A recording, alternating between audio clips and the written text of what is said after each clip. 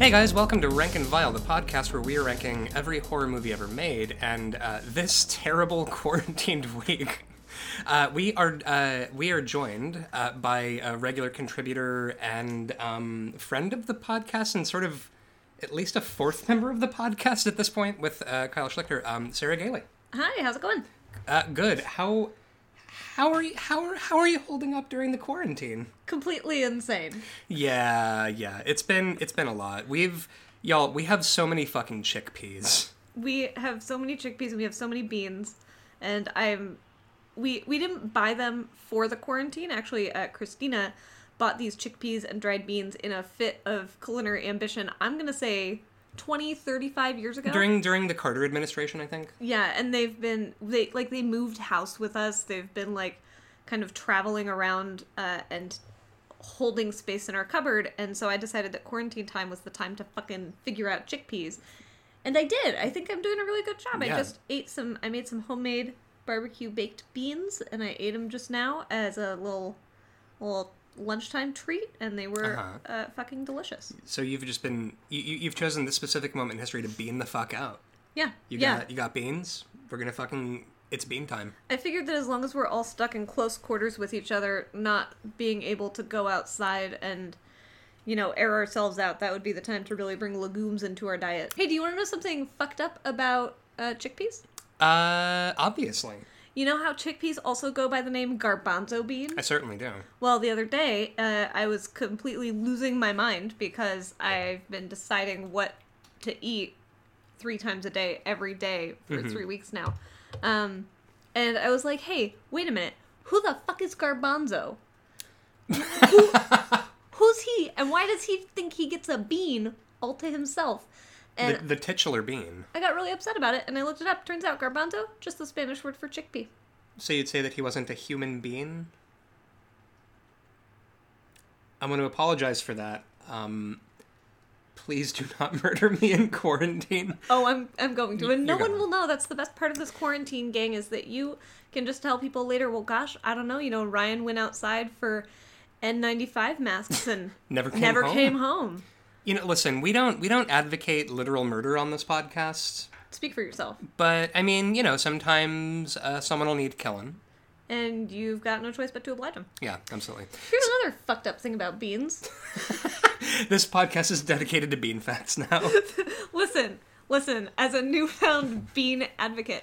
All right, okay. So, I'm going to start us off easy. Mm-hmm. What town, city, or magistrate do you think Boston baked beans hail from? Magistrate. Boston? You're correct. Boston. They come from Boston. Yeah. Hey, Ryan, what town, city, or magistrate? I don't know what a magistrate is. I think it's like a governor. Whatever. What town, city, or Magistrate goes by the moniker Beantown? I would say Boston. You're fucking right. It's okay, Boston. Boston is Okay. Beantown. Nice. All right. Question number 3. What city, town, or magistrate is currently in possession of a gigantic statue shaped like a shiny bean? You know what? I'm gonna go for the hat trick here. I'm gonna say Boston. You are incorrect. It's fucking Chicago. Oh yeah, the silver bean. The bean that Anish Kapoor made, and he hates it when people call it a bean. Here's a question: what the fuck did Chicago do to earn that bean? Listen, Chicago's done a lot of things, both for beans and for. Tell me one thing that Chicago has done to promote beans. Listen, I was going to make a fart joke where it's called the Windy City, and then be like, beans make you fart, but... Oh, that's a decent joke. That's like a C+. Okay, C+, awesome. Chicago listeners, please tweet at Rank and Vile or email in and explain yourselves and why you think you deserve to have that bean instead of sending it to Boston where it belongs. So you think that there should be like an intercity war for the bean? I don't think there should be a war. I think Chicago should just admit what they did wrong and give the bean to Boston. Or Anish Kapoor could like gift it to the city of Boston. Anish Kapoor could fall into a hole and die. That would also be great. Yeah, I mean he's apparently a pretty big piece of shit. Oh yeah, he sucks real bad. Yeah, he's a bad man.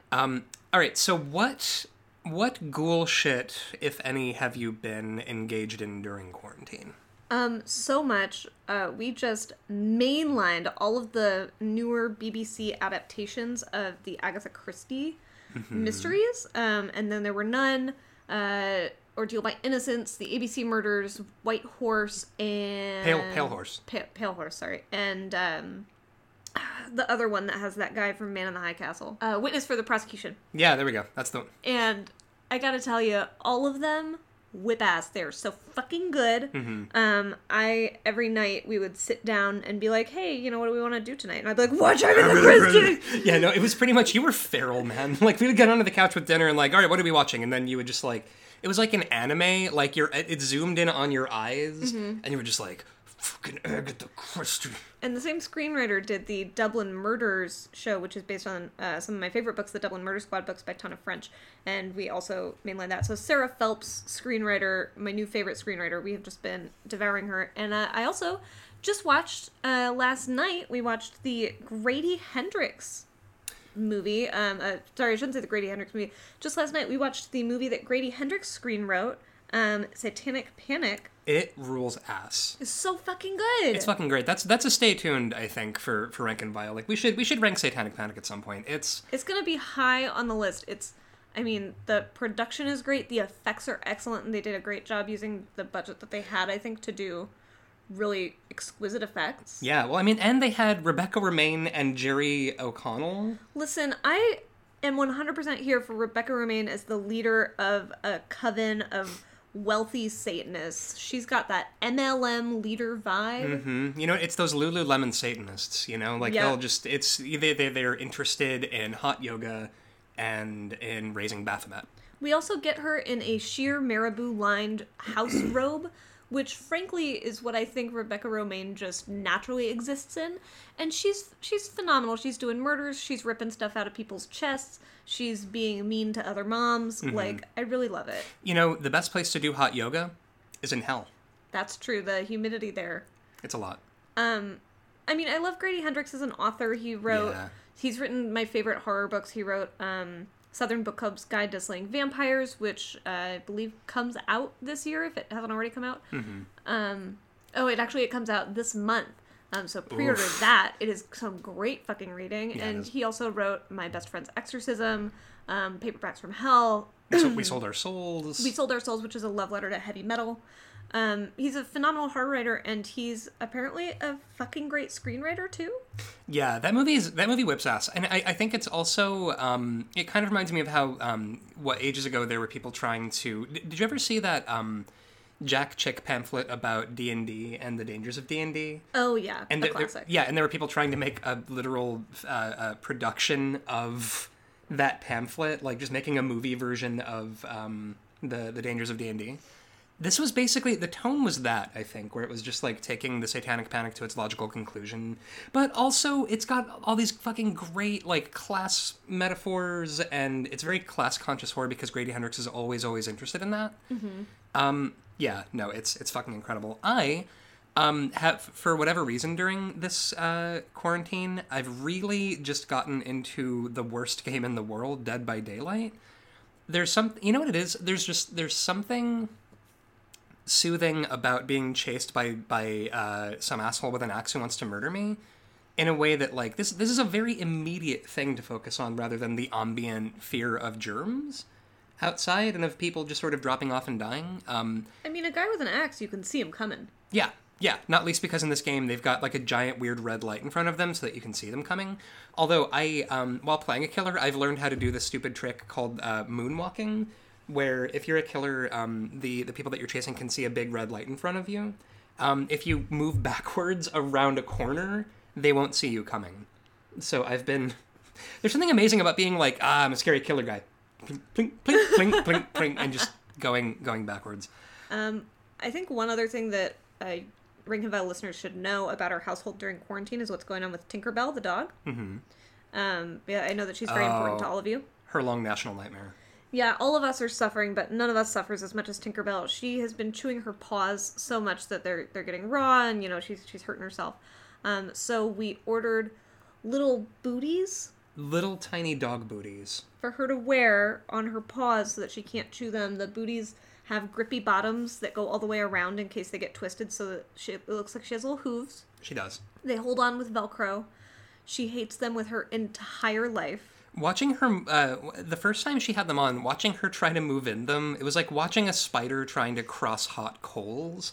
I've never seen anything funnier in my fucking life. Oh my god, but the thing is, she won't stop chewing her paws, so, Yeah, and then at night, she keeps trying to chew the socks off, and she stops when we're watching her, but at night when we want to go to sleep, we know that she's going to chew her paws and get the socks off, so she has to wear the comfy cone, which is a soft fabric cone of shame. So she looks like a depressed Pixar lamp a lot of the time right now, because, yeah, this is the life that we've visited upon her. She keeps waking me up at 3 a.m. to softly whine at me because she wants me to take the cone off, and I have to tell her to go fuck herself. Father, how could you do this? Yeah, God, this poor dog.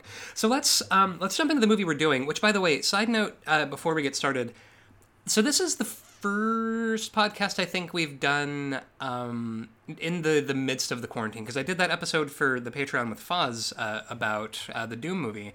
But this is the first one we've done during the quarantine, and I thought to myself, like, throughout this quarantine, I've been wanting to watch movies about pandemics and about, that kind of thing. But then it's also been like, hey, I've got a fucking great idea. What if we watched absolutely anything else other than that thing? But, I kind of, it would feel weird not doing a pandemic movie right now for this episode. Yeah, well, and also, the thing about the movie that we picked for this week is that it's a pandemic movie, but even more than that, it's a quarantine movie. So George Romero, who did Night of the Living Dead in 1969, waited 9 years and then released this, which is, it starts out with the zombie outbreak, presumably from Night of the Living Dead, has already gone sort of global. And at the outset of the thing, we start at like a TV station where it's sort of everybody losing their shit and scrambling around and trying to cover this, and there are talking heads arguing with each other about the outbreak and what we're supposed to do about it. And one of the guys is trying to sort of talk zombie realpolitik, where he's like, you gotta shoot him in the head. Like, there's the people they kill get up and kill. Like, he's trying to break it down, and people in the studio are yelling at him. Throwing things at him, even. All that he's trying to do is explain the literal situation, which is, by the way, a fucking great method of telling your viewer exactly what's happening, is by having this guy trying in a panic to explain to everyone else, no, the dead get up and then they eat other people, and if your friend dies, they will rise again and you have to destroy the brain. Mm-hmm. You just get that all at once. It's just right out there, and I think this is a brilliant move because you get to see no one believing this man who's trying to explain the reality of the situation. Mm-hmm. Well, and especially now, there's kind of an Aliens effect where, like, when you watch Aliens and you're like, oh, there's a lot of cliches in this movie, huh? And it's like, well, yeah, because aliens created those cliches, and that's the reason we have them. Where with Dawn of the Dead, this was the first movie of its kind. And the first story of its kind where, like, the zombie pandemic has gone global, and you have to destroy the brain, and, sort of the fact that the zombies are specifically just, trying to eat people as a food source. Yeah, they spend a lot of time in this movie explaining things where, as I was, it's a long fucking movie, by the way. It's 127 minutes. And I kept on being like, why are we lingering so much on this detail? All you have to do is say one time, like, oh, they'll eat you, and then we know that they're the kind of zombie that eats people. Right.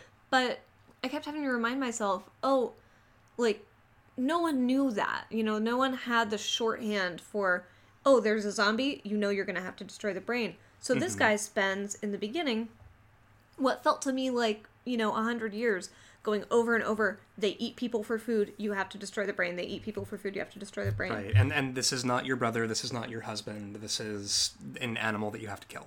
I spent so much time thinking about how people in 1979 must have felt watching this movie. Mm-hmm. How strange and different it must have been to think about the idea of the dead rising, not being the people they were before in any regard, and then hunting you as a food source, and being unkillable if you don't destroy their brain. And I think it's necessary to have that at the beginning, but I also had a hard time as a modern viewer. Yeah, in 2020, you're like, yeah, I fucking know what a zombie is, George. Jesus. And so the people at the news station, like, there's a guy who comes in tight pants, and he flies a helicopter, and he looks almost exactly like Hugh Laurie. Yeah, he really does look like a young Hugh Laurie. It's a problem. He looks very hot and forbidden in this first scene. Mm-hmm. I definitely thought that he was going to be like the bad boy of the movie. Yeah. Spoiler alert, not the case. Oh yeah, Steven. No, now his name is Steven. I always think of him as Flyboy because that's what everyone else calls him in this movie.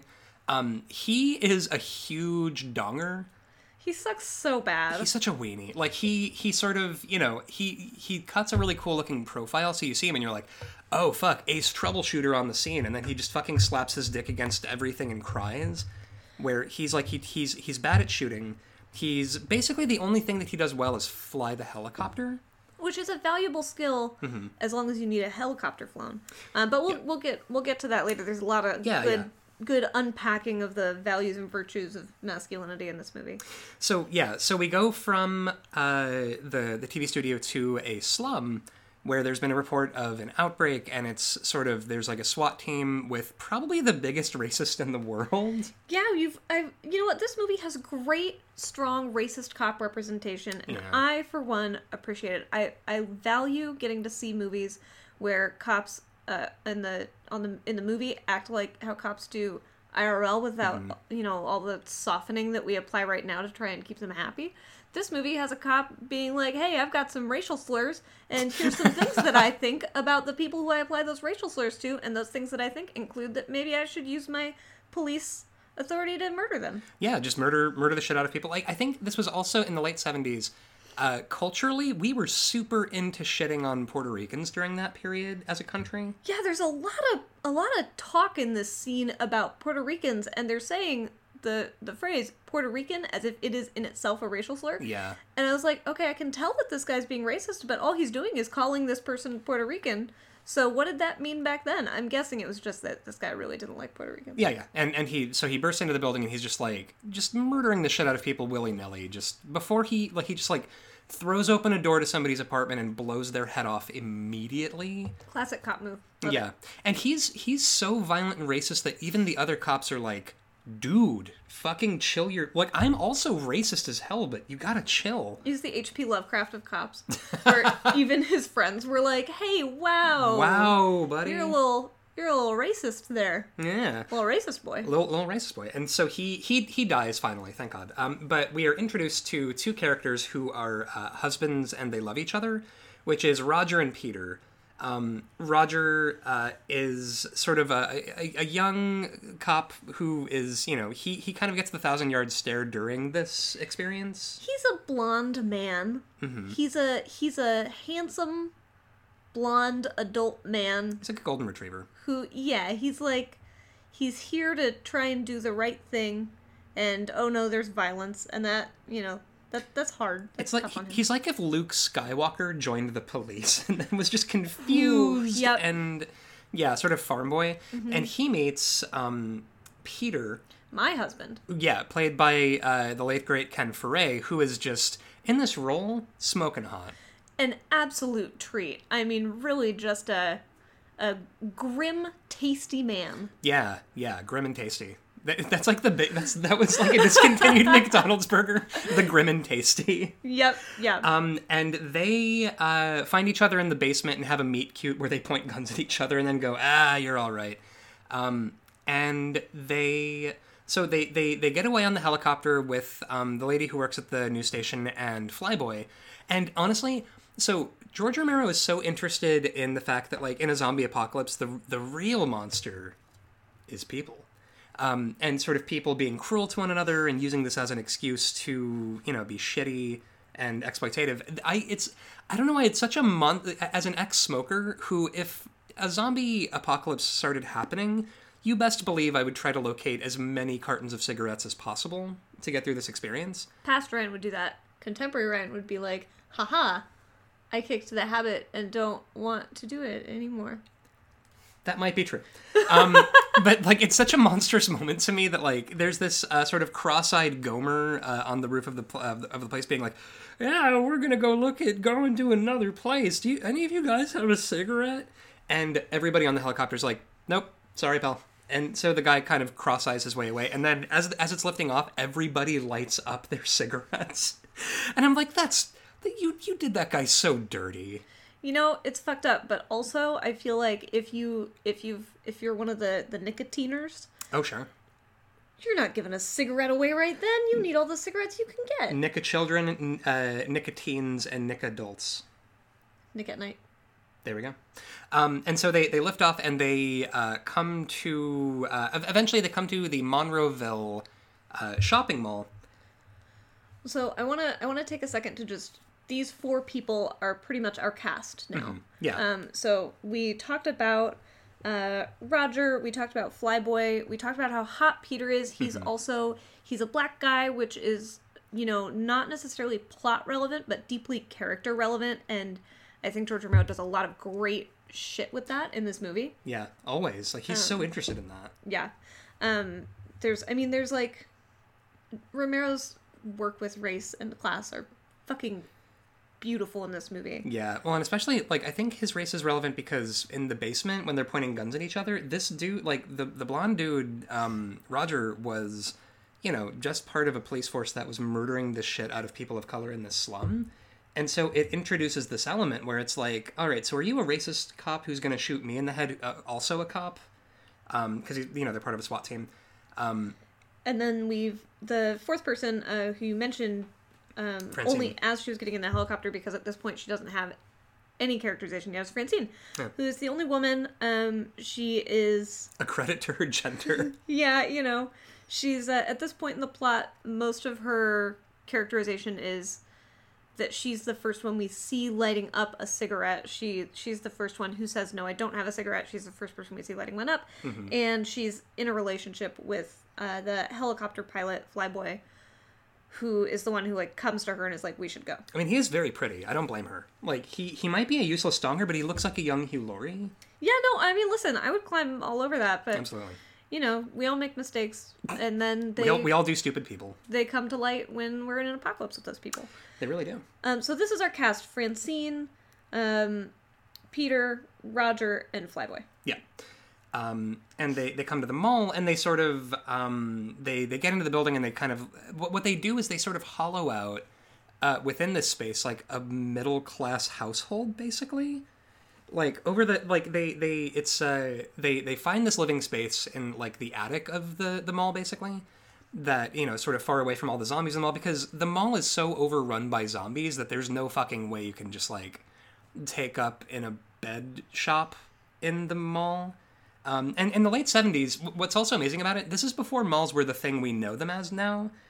This was, like, at the beginning of that, and so it's like, hey, this looks like one of those newfangled shopping malls, and, you know, it's got all manner of stuff in it, but the big thing about it is that George Romero sort of looks dead into the camera and goes, the real zombies are consumers.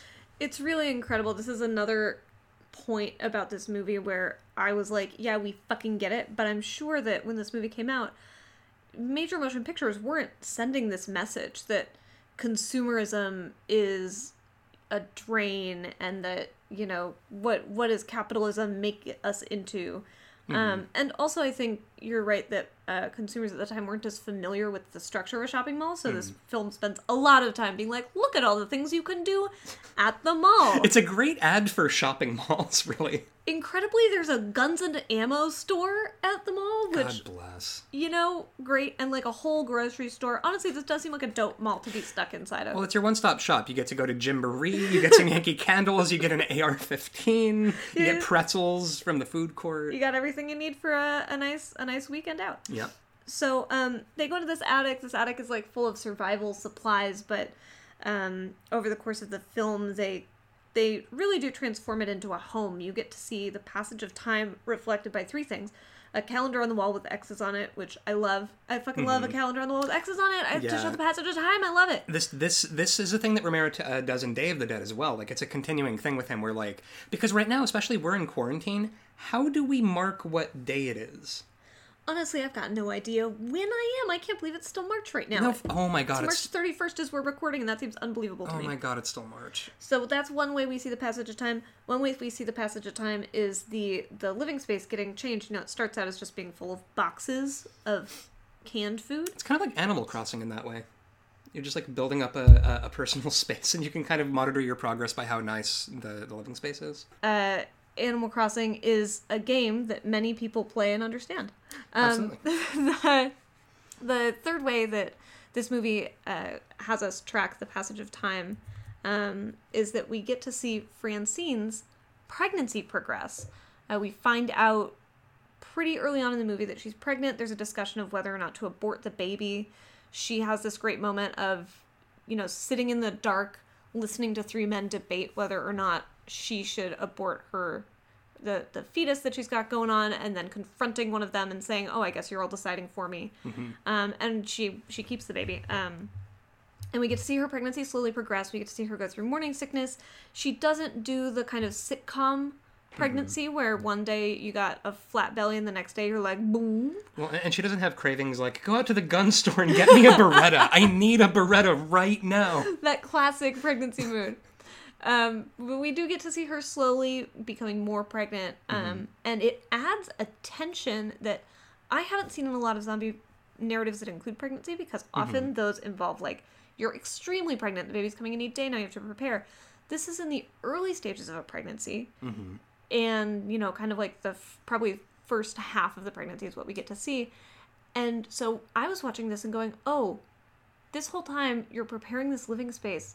You have no idea how long you're going to be stuck in it, but things aren't looking good. And you know that in a few months, you're going to have to give birth.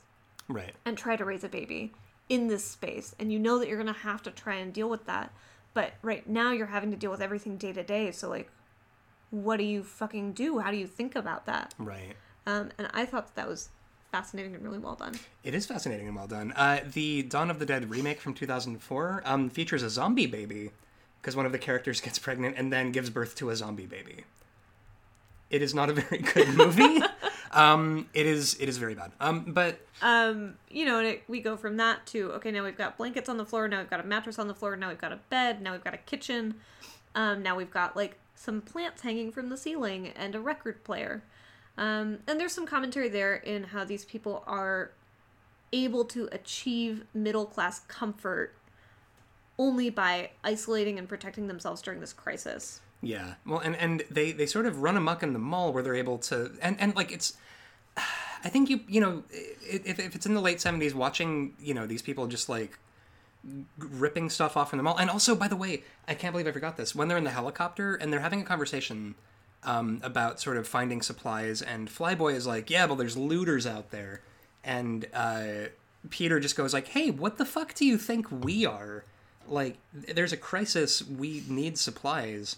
Like, basically, you know, the social order has collapsed, and yes, I'm going to grab this bag of Wonder Bread and take it with me. Yeah, a really great moment that, you know, again, I think this is coming from a post-Hurricane Katrina mindset, but to me, that calls attention to the way that race and class inform our perspective on how people behave during a moment of crisis. You know, poor people of color taking supplies that they need are looting, whereas middle-class white people taking supplies that they need are, what, foraging? Hunter-gathering? I don't fucking... Yeah. And so that... It being George Romero, which, you know, these dynamics are always in place. Basically, so they're running amok in the mall, and it's almost kind of shocking to watch them ripping off money, like, just sort of like, they open a cash register and there's like huge fucking drug dealer stacks of money, and they're like, huh, look at that. And it doesn't really matter to them, because what are they going to do with this? This running amok in the mall, by the way, comes along with killing zombies. So the zombies in this movie are slow.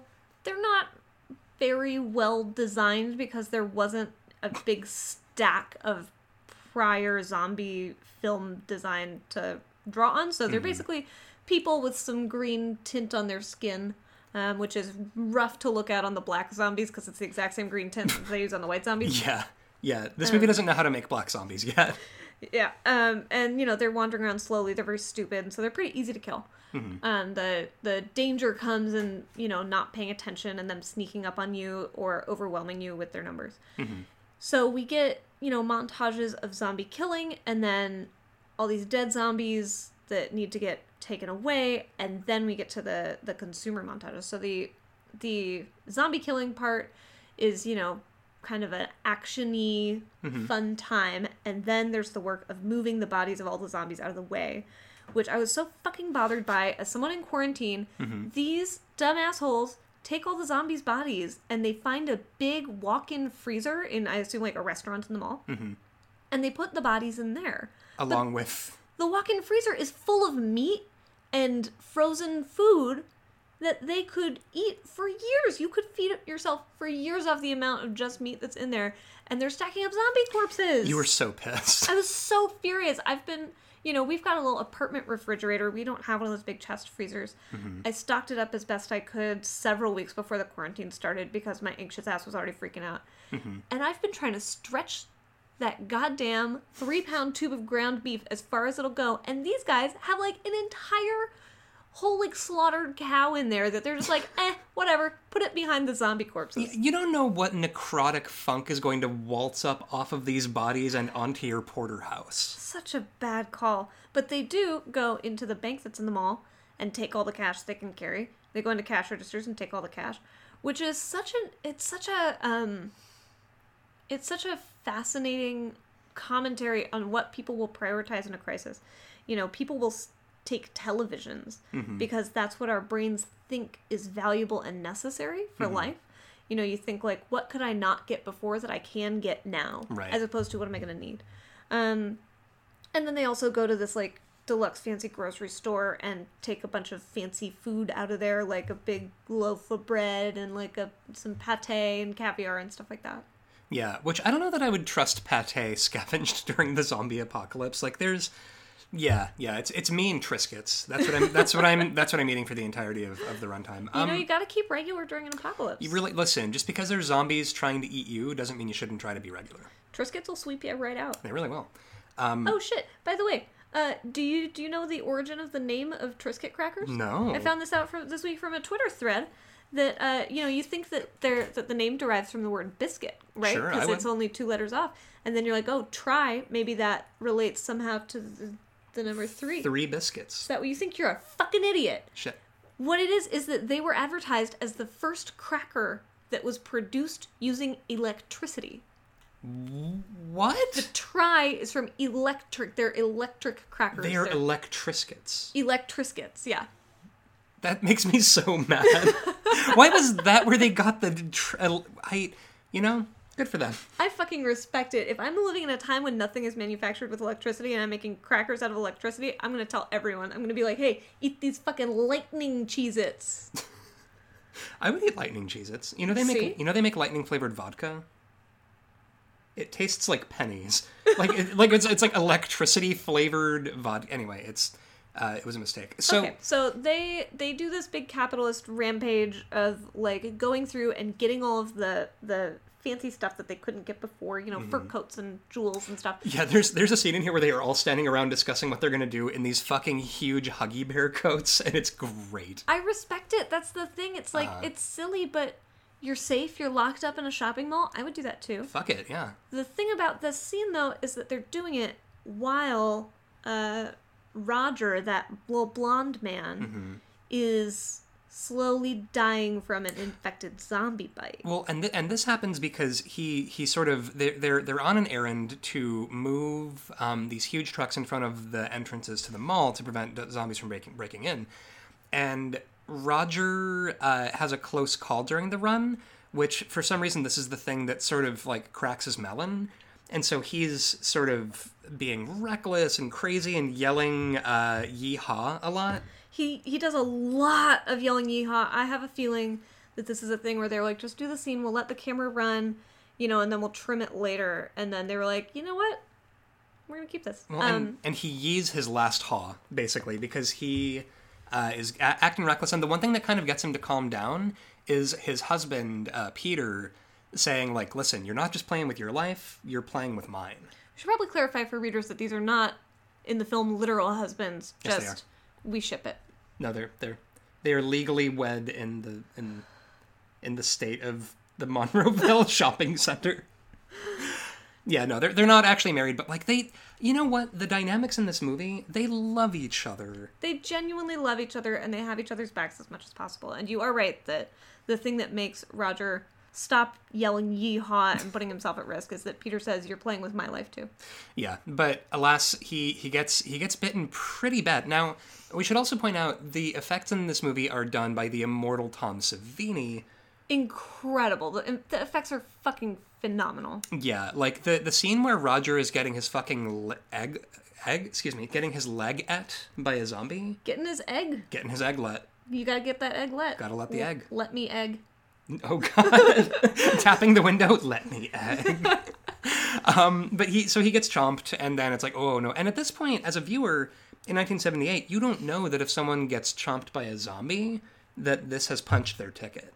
Right, you see that, and you think, well, that's a pretty bad wound. Sucks, man. We don't want it to get infected. Hopefully he'll be okay. Mm-hmm. So for the remainder of his time in the movie, he's getting carried around in a wheelbarrow, and that includes that big hedonistic consumer binge that they all go on. Mm-hmm.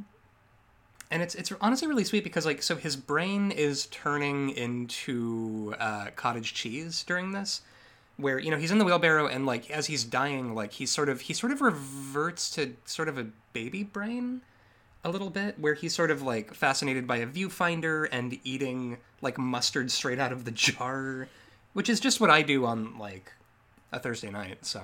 Yeah, he definitely regresses. So, you know, he's not doing so good and, you know, is really devolving with this zombie bite, regressing, and also being given a lot of morphine by Francine, who somehow knows how to give him shots of morphine? Well, the thing is that her character type is woman, and so she's good good at cooking, nursing, you know, all manner being pregnant, right, yeah. But she doesn't care for this. She doesn't like that her character type is woman, and she yells at the men saying, "You're not going to leave me alone without a gun anymore, and I want to learn how to fly that helicopter." Yeah. I think that I want to fly that helicopter inspiration strikes her. Not because she's aware of the danger that Flyboy is in, but because she really kind of wants to murder him. Which she's right about. Yeah, he's a bit of a dildo. And she definitely does announce, like, I'm not going to be you guys' fucking den mother.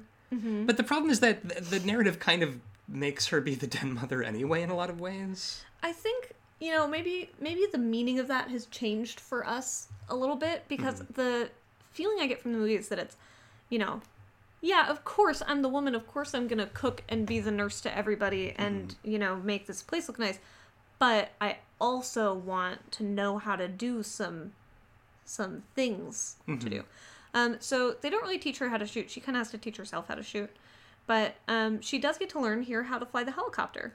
Yeah, and it's kind of, you know, and it's funny because, like, Flyboy sort of is reluctant to teach her at first, and I think it's because... this is the sole thing he brings to the table. Yeah, he does not have a skill other than this. No, because Roger and Peter are the best shoot guys, and they shoot so good. They shoot good, they run good, they can use their brains to think until Roger gets bitten. They are not, what do you call them, stupid assholes? Yeah. But Flyboy, the only thing he's got is that he can fly this helicopter, and, you know, it takes him, like, 10 minutes to teach Francine how to fly the helicopter, and then he's completely redundant. Yeah, he's... oh boy. But so during these flying lessons, a gang, really an army of bikers and ne'er-do-wells and sort of apocalyptic loiterers, and they've all... which, by the way, their aesthetic is fucking on point. Really great mustaches. Oh, so many mustaches. One of them is played by Tom Savini, who I feel like you look at that face, he looks like a goblin, and immediately you're like, oh, you do makeup and effects. Mm-hmm. Yeah. But so they see the helicopter landing on the roof of the mall, and they're like, huh, would you look at that? And they kind of get on the radio, which they the survivors have a little ham radio in their living space And the bikers are sort of like, yeah, play, can you let us in? There's only 5 of us. And then all the dudes in the background start yelling, going, ah! And then, so they attack the mall on motorcycles, which I gotta tell you, watching people riding through a mall on motorcycles... Very satisfying. With, like, swords and shit. Very sad. Yeah, they've got swords, they've got guns, they've got a lot of motorcycles. But in order to get into the mall, they break some doors down, which of course lets all the zombies in. Mm-hmm. And then we get to see the motorcyclists go on like a super long rampage. It's a lot. There's like, this was one of those scenes where I was like, okay, yeah, we get it, George. But also, seeing motorcyclists destroy a mall, probably pretty new for people who were watching this when it came out, probably pretty jarring. And also seeing these motorcyclists, instead of fighting and fearing the zombies, disrespecting them. They're like smashing pies in their faces, which, by the way, where are you getting a pie? It's the they brought end their of own the world. pie. Eat that pie. Where are you going to get more pie? Well, you got pie money in the post-apocalypse? You could just find pies that. anywhere? Yeah. And, they're stealing, they are what we think of as looting. They're just destroying stuff, and, a guy sees a TV and smashes it with a big hammer because he can't watch it anymore. Well, yeah, you've really got to make your own fun. And these guys are, just sort of like pieing the zombies and slapping them on the ass and sort of hooting and hollering through the mall. And they also, for whatever reason, Flyboy decides he's going to show this enormous army of murder bikers what's what, and tries fucking with them and then quickly gets shot. Which, good.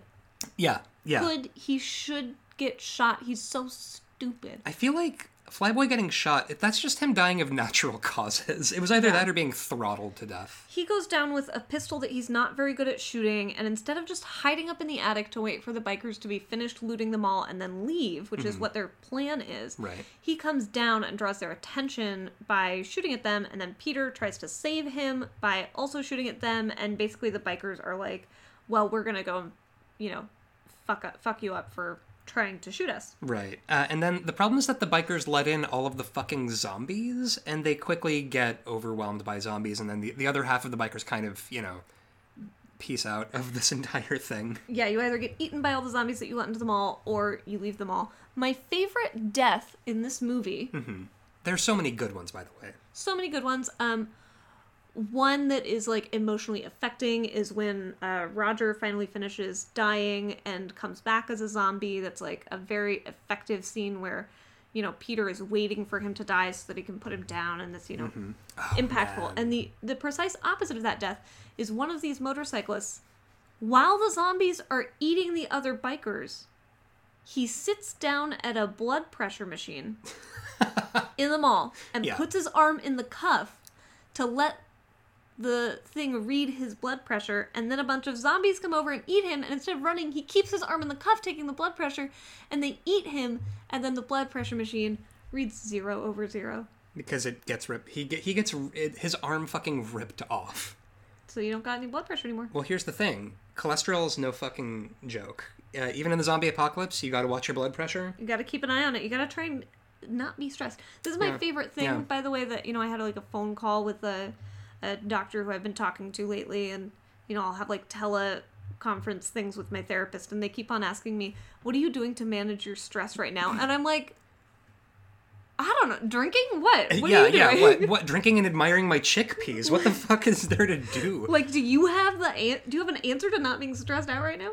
Yeah, well, it's either that, listen, you know what I'm doing to manage my stress? Lo-fi hip-hop beats to relax/study to on YouTube. That's it. That's the only consolation we have. And this was 1978. They didn't have that. Yeah. It was a dark time. Yeah, getting his arm up. You know what that was? That was entirely, I feel like, Tom Savini looking at the available things in the mall that they had to work with, and saw this blood pressure testing machine and went, I have an idea. And then needing to work that in. Which is fair. Sometimes you just gotta find a way to shoehorn in the blood pressure machine. Yeah. And before all this, and like you were saying, like, the most emotionally affecting death in this is while Roger is on death's doorstep and he's, like, whispering to Peter, like, don't let me turn into one of those things. I'm gonna try not to get back up and walk around, but you need to shoot me if that happens and make sure that doesn't happen. And so he sort of puts him to bed, and there's a blanket over his face, which... death means something in this movie, I think. like, human life has worth, and, deaths actually matter. And then, the blanket slowly falls away from his face, and he's green-faced, and Peter has to kill him. And during this death, it fucking destroys me, and I never noticed this before until this most recent watch. In the background, you've got sort of the talking heads on TV, sort of talking theory at this point, because everything has gone, like, the camera is jerky, it's clearly being held by whoever was nearby enough to carry the camera. And in the background of Peter having to kill his best friend, you've got talking heads talking, about what to do about the zombie outbreak. And the talking heads in that moment are talking about, we should nuke the cities, we should start eating the zombies, because we're going to run out of food, so we should eat them, and they're eating us anyway, and also who cares if people in the big cities die, we should drop bombs. Right. All these very dire, logical solutions to a problem that logic and emotion can't really unite in. Yeah. Now, I do think that you're right that death means something in this movie, but I also think that this movie has a lot to say about whose death matters. Mm-hmm. Because in the scene with the bikers running amok in the mall, Peter starts killing them. He's shooting at them to try and get them to leave, and he's not shooting to scare them. He is shooting to kill, and he succeeds. Yeah. In killing a lot of them, we see, them getting ripped apart by zombies, and we also see them getting killed by a person. Mm-hmm. And I think that the movie has some stuff to say about whose lives we need to protect during an apocalypse. And I think I'm probably missing some, like, layers of nuance here, because I'm noticing that a lot of the people who deserve to get protected are the people who we think of as respectable now. Right. People who are striving for middle-class comfort. Whereas the people who have never been striving for that are the ones who deserve to die. At the same time, you've got, kind of the flip side of that the people who just want things to be comfortable and okay are the ones who we should protect, and the people who want to come and ruin stuff and use a catastrophe like a zombie apocalypse as an excuse to exercise that impulse are ones who we shouldn't bother trying to preserve. Right. Well, because, even as a viewer, you see the bikers, sort of running amok, and you think to yourself, fuck them. Like, you see Peter just shooting, like, plugging, Tom Savini and killing him, and you're kind of like, fuck him. He had it coming. Because they're mean guys, Yeah. They're not trying to work together with anybody to get through this. Instead, they're hoarding Lysol wipes. Yeah. Like, they are using this as an excuse to be their worst selves. It's a lot. And so, during all of this, Flyboy gets attacked and eaten by zombies and, like, turned into a zombie. In a very satisfying scene where he, a dumbass, gets into an elevator, which, during an emergency, you're not supposed to ever get into an elevator. He gets into an elevator, and a bunch of zombies get into the elevator, and they eat him. And it was just great. I was so happy. I was clapping my fucking hands like a seal. I was like, get him, because he this entire movie, he just keeps putting other people in danger. Unfortunately, because zombies in this movie retain a little piece of their prior habits, like, they do the things that they sort of habitually did as humans. Like consumerism.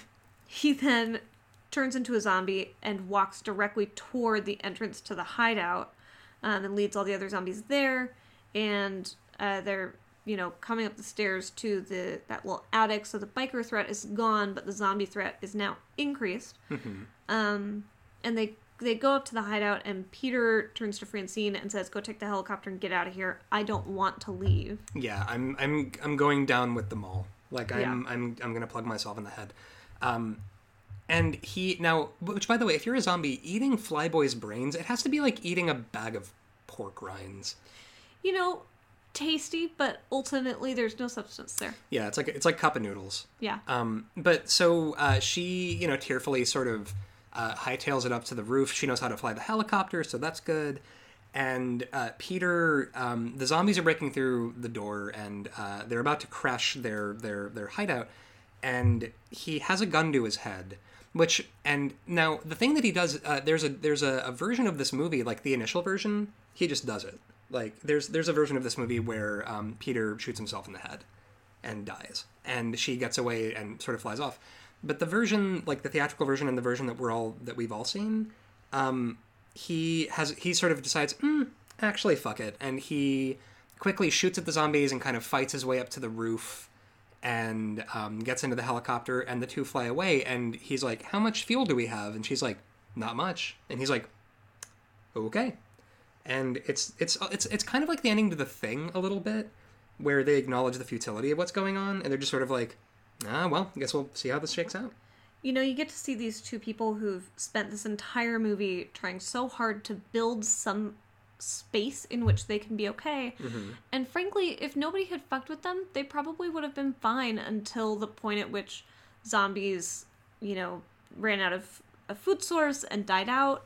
Mm-hmm. It would have taken a while, but they had all the supplies that they needed. They were tucked away. They were safe. They were even becoming comfortable. They had a living room set up with a nice couch. Like, mm-hmm. they had all the creature comforts that right now we're kind of scared of losing, like booze and candy. Like, they had everything they needed to just ride it out. Mm-hmm. But, and this is a thing that we kind of brought up a little bit earlier, the thing that brings them down, I think, in this movie is the form of masculinity and indulgent performance that moves Roger to start yelling yeehaw all over the place and taking risks. As soon as you're yelling yeehaw, it's all downhill. That moves Flyboy to, instead of just hiding from the bikers and being like, all right, they're not going to find us, just let them do their thing. Right. That moves him to go down with a pistol and try to take on this entire biker gang on his own because he's insulted that they're invading his space. Mm-hmm.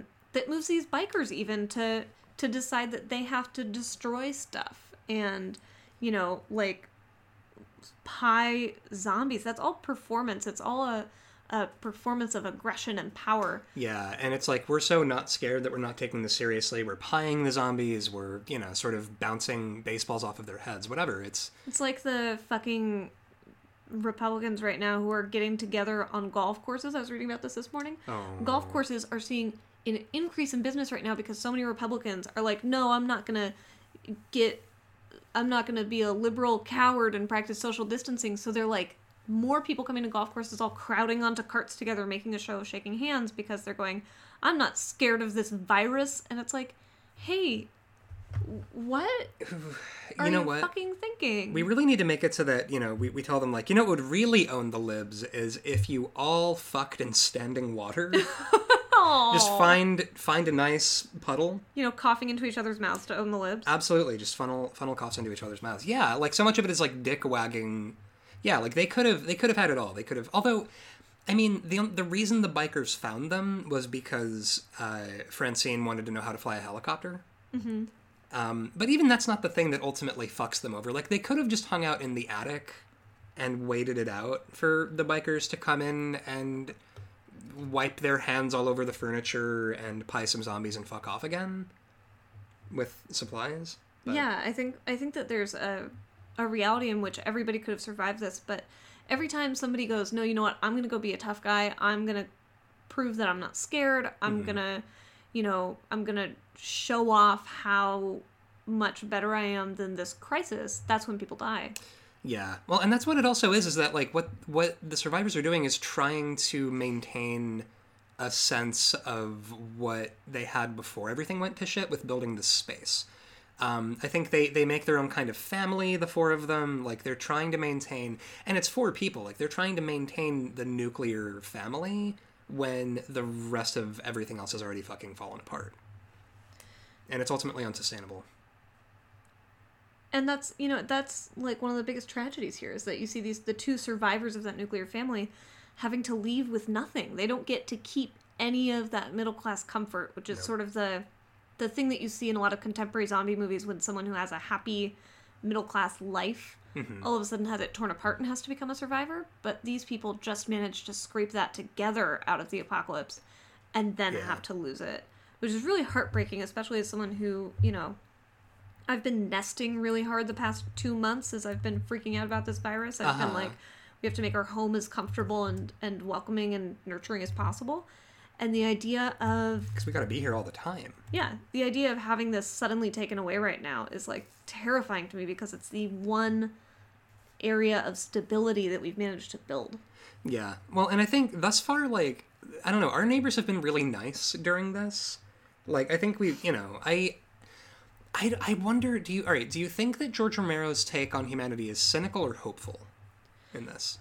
I think it's realistic. I think he's got a view of humanity that is actually, like, surprisingly nuanced for zombie fiction. I find that a lot of zombie apocalypse fiction doesn't appeal to me because it takes such a pessimistic view of humanity and says everyone's just going to be like those bikers. It's going to be Mad Max out there. Mm-hmm. I think that's a very... I think that's a perspective that props up a lot of, like, fascist individualism and masculine ideas of patriarchal importance, like, oh, I'm going to be the dad of the world because I have the most bullets or whatever. Well, yeah, and, like, how many dudes have you known who have been like, I'm the best shoot guy, and in a zombie apocalypse, everyone's going to come and hang out with me and tell me that my karate moves are cool. Listen, I gotta tell you, watching all the people talk right now about how we're seeing what humanity really does during a crisis is making me so fucking smug, because my long time ago ex was one of those guys. He had, like, tactical rope bracelets. He bought guns and practiced shooting. He had all these, like multi-tools, and he was like, well, in a zombie apocalypse, you're gonna want me around because I know how to use this tactical bracelet to make a snare or whatever. And I was always like, I don't think I'm gonna want you around during any kind of crisis event. And right now, he is one of those guys who's probably posting on Facebook asking how to cook rice. Listen, you know what? The most useful thing I would do in a zombie apocalypse? Die very quickly, and you can use my body for food or a sandbag. Oh, also for warmth. Also warmth. I could cut you open and climb inside of you because I'm really little, and so I could, like... Well, that's what you've been wanting to do for years. Yeah, and I could finally have it. Pilot me like a mech suit. At long last. And I thought they smelled bad on the outside. But yeah, I think George Romero, although honestly his class politics, in Night of the Living Dead, he was like, oh man, maybe the cops aren't actually out to help us. By Land of the Dead, he is straight up murder the rich, take their things, kill everyone. Hell yeah. Like, I love getting to see the radicalization of George Romero in real time. Like, that movie, like, I've seen movies that are subtle with their allegory, and they're fucking cowards, and George Romero was a national treasure. What's also amazing...